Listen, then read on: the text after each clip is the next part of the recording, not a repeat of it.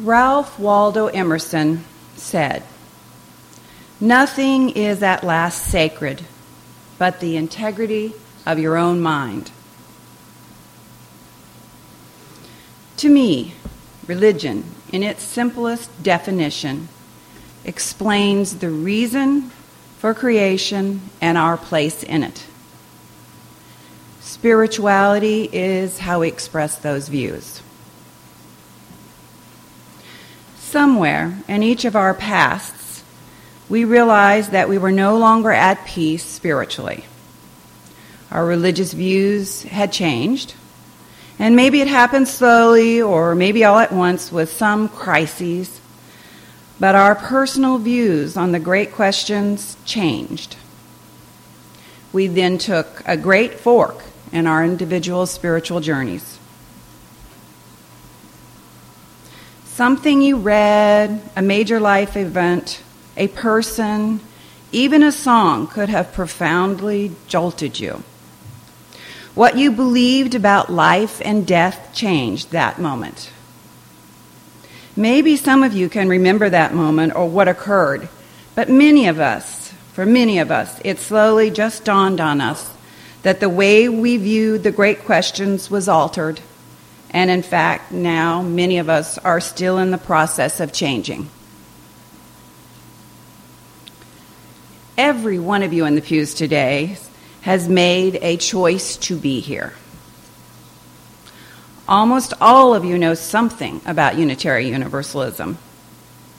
Whether you found us by word of mouth, dedicated research, or happenstance, you have opted to be here in the gray area of Unitarian Universalism instead of the certain area of mainline religious traditions.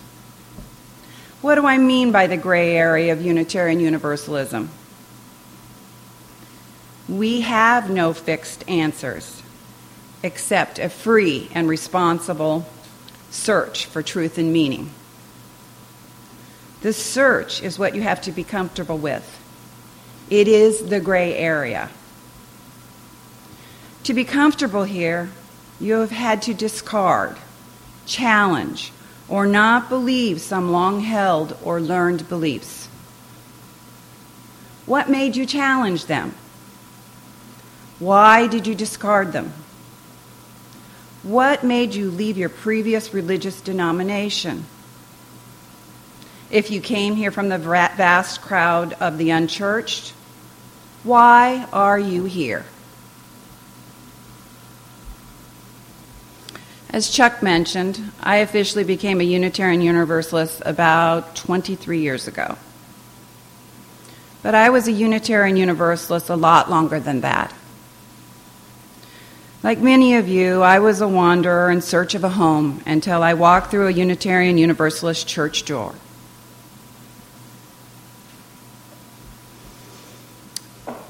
Now, the Judeo-Christian Bible has been in existence for roughly 2,000 years. The Hebrew Bible, the Old Testament, for longer, since at least the 3rd century before the Common Era. Assuming you were born into a Jewish or Christian group in earlier times, the oral history, the lore, the storytelling of those times enriched people's lives. But the Bible, was the sole source of spiritual guidance, and you had to go to church for that access. The Bible was studied, interpreted, and told to the masses through its first 1,500 years or so, until the invention of the printing press in the late 1440s helped to usher in the Reformation that began early in about 1517. We all know that sacred texts were the first books to be printed. Remember the Gutenberg Bible? During the Reformation, the masses really became involved with thinking about religious issues and questioning them. Certainly, religious scholars before that time had access to texts and their accompanying commentary, but not until the printing press and the rise of the merchant class with literacy did enough regular people have access to the written words and sacred scripture to begin questioning them. Thus began the history of choice. In other words, heresy involving religious doctrine. The Enlightenment followed closely, beginning in the mid-1600s through the 1700s. Intellectual and cultural forces in Western Europe stressed reason, analysis, and individual thought, in contrast to the traditional hierarchical views. New ideas and beliefs spread through Europe and were aided by an increase in literacy. If you read a history of Unitarian Universalism, you will learn that we claim to have roots as far back as the Apostolic Age. That's when the Gospels were being enacted. But we did not really begin to establish many churches until the late 1500s to the mid-1600s. And this coincided with the dissemination of written sacred texts via the printing press.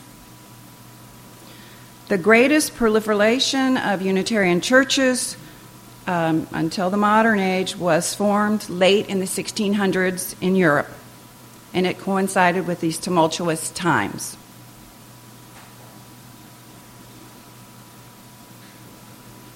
Now, in this modern age, there are many ways to disperse ideas, not just through the written word. We are currently awash in a multitude of ideas, stories, music, and cultural stimulation. Each of us has a unique repository of ideas and thoughts that contribute to our worldview and our religious outlook.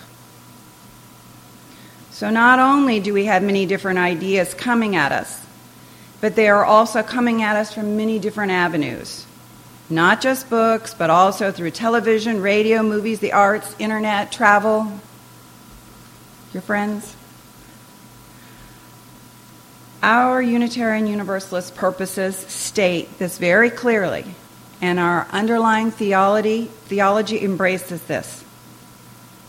The living tradition, which we all share, draws from many sources, and we all know this. The direct experience of the transcending mystery and wonder affirmed in all cultures, which moves us to a renewal of the spirit and an openness to the forces which create life and uphold it. Words and deeds of prophetic women and men which challenge us to confront powers and structures of evil with justice, compassion, and the transforming power of love. Wisdom. We draw from wisdom from the world's religions, which inspire us in our ethical and spiritual life. The Jewish and Christian teachings, which call us to respond to God's love by loving our neighbors as ourselves.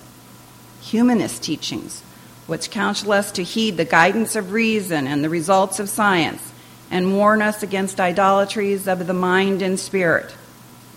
Spiritual teachings of earth-centered traditions, which celebrate the sacred circle of life and instruct us to live in harmony and the rhythms of nature. That's straight from your hymnal. Our religious tradition is not based exclusively on any one spiritual source, but is formed from the spiritual teachings from all over the world. We believe that each and every one of us is capable of, quote, a free and responsible search for truth and meaning. And we affirm that search and we promote it. Furthermore, we are, again quotes, grateful for the religious pluralism which enriches and ennobles our faith. We are inspired to deepen our understanding and expand our vision, end quote.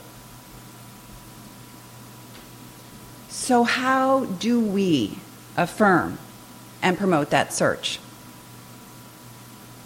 How do we deepen our understanding and expand our vision?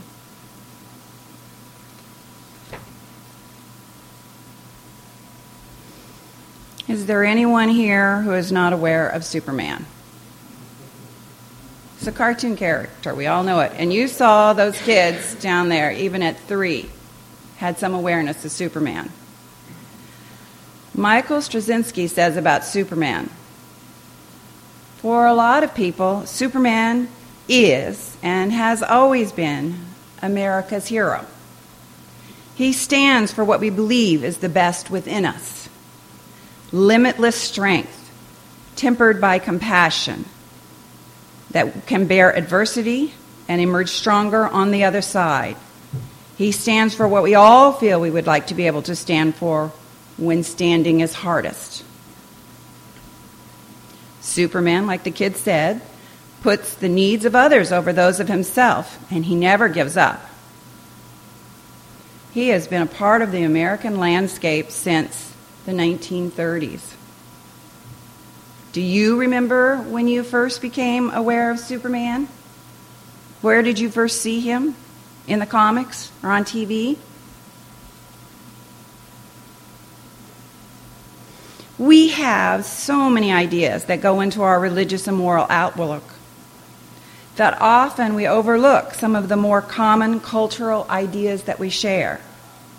Here, with Superman, is an example of a widely known ideal that we all dismiss as entertainment.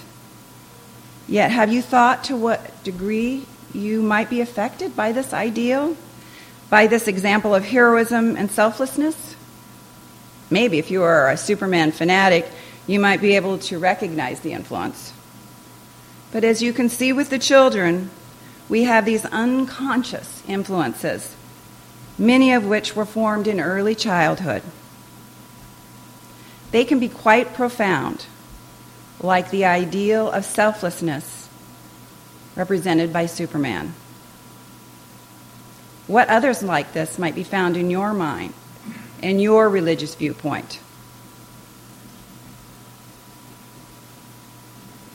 You are here because you read or heard or thought about what made you discard or change your thinking on one of the big questions. Why am I here? What is the meaning of life? What is the nature of sin? What happens when we die? Why do awful things happen to good people? Is there a God? There was a catalyst that provoked you and got you thinking about religious ideas. And eventually you employed critical thinking, and it inspired you to cross our threshold.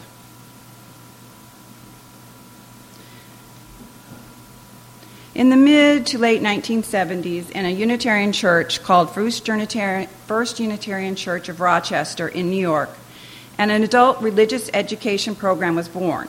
And I have a book here. It is called, we all know this book, Building Your Own Theology, and it's offered by Richard Gilbert. Since that time, it has been offered in most Unitarian Universalist churches. In ours, we have offered it multiple times, probably around every 5 years or so. In the program, a participant learns to identify and construct their own personal theology, systematically and coherently. Thinking about what you believe and why you believe it helps you on your spiritual journey. And it also helps to prepare you for your next spiritual challenge. And many times you can also comfort someone else in their own spiritual distress by being aware of the various ways people view the great questions. Often, when people are rocked to their core by major life events, they do not have a fully formed and thought-out spiritual viewpoint to comfort them. Knowing where you are spiritually and being able to articulate it is a profound accomplishment, and an accomplishment that you can rely on in your times of stress.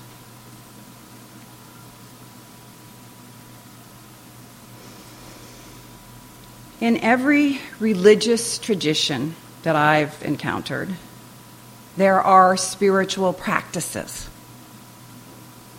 A spiritual practice is an activity that is done for the purpose of fostering deeper spiritual awareness. Many times the spiritual practice will be performed to calm and center an individual, and often this is done in groups. Spiritual practices can enhance your spiritual development. Some examples of spiritual practices are prayer, meditation, chanting, journaling, yoga, Tai Chi. This summer, for our summer services, we are introducing another form of spiritual practice. The practice of examining and assembling your personal, unique collection of sacred inspiration. The Reverend Bruce Southward, he coined the term loose leaf Bible for this practice. And it is a collection with the idea that it is a dynamic process with additions and deletions possible. So, this collection is a deliberate analysis and consolidation of the writings, quotes, music, and art that you turn to time and again for comfort, inspiration, and reflection. The process of assembling this collection, is the spiritual practice with the goal of nurturing your spirit. Over the course of the summer, we will speak about different sections that are sometimes included in these collections: myth, proverbs, quotes, prayers, music, art.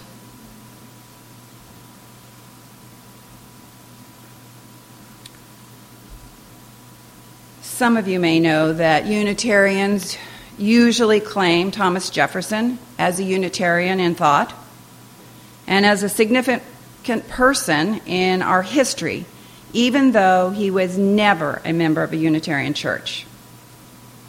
He had many Unitarian friends, and he regularly attended Joseph Priestley's Pennsylvania church when he had the opportunity. Jefferson said that Priestley's theologies was his own. Jefferson also wrote, "I must therefore be contented to be a Unitarian by myself, although I know there are many around me who would become so if once they could hear the questions fairly stated." I mentioned Jefferson this because of this interesting little book that he wrote, that I have, called The Life and Morals of Jesus of Nazareth. And it's more commonly known as the Jefferson Bible, and he never liked that name.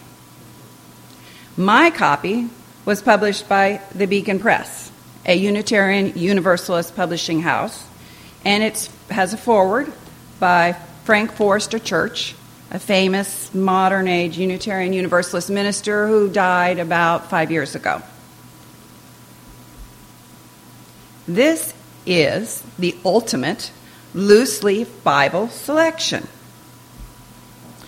This book was put together by Thomas Jefferson by taking a Bible and cutting out sections with a knife and gluing them together into a new book.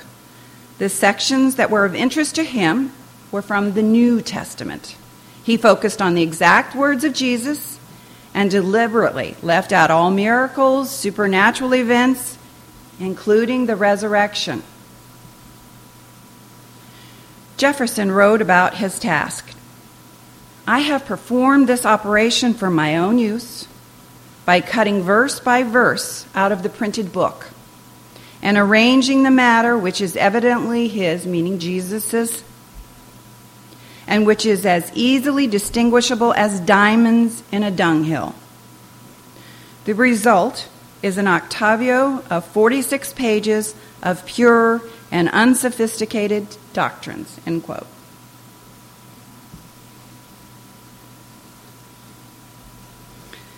I have given you 2 examples of loose leaf Bible exercises.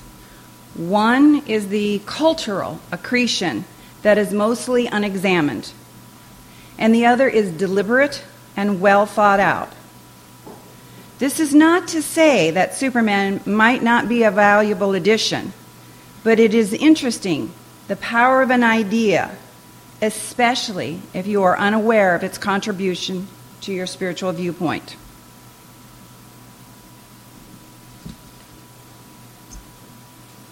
The term heresy is from the Greek.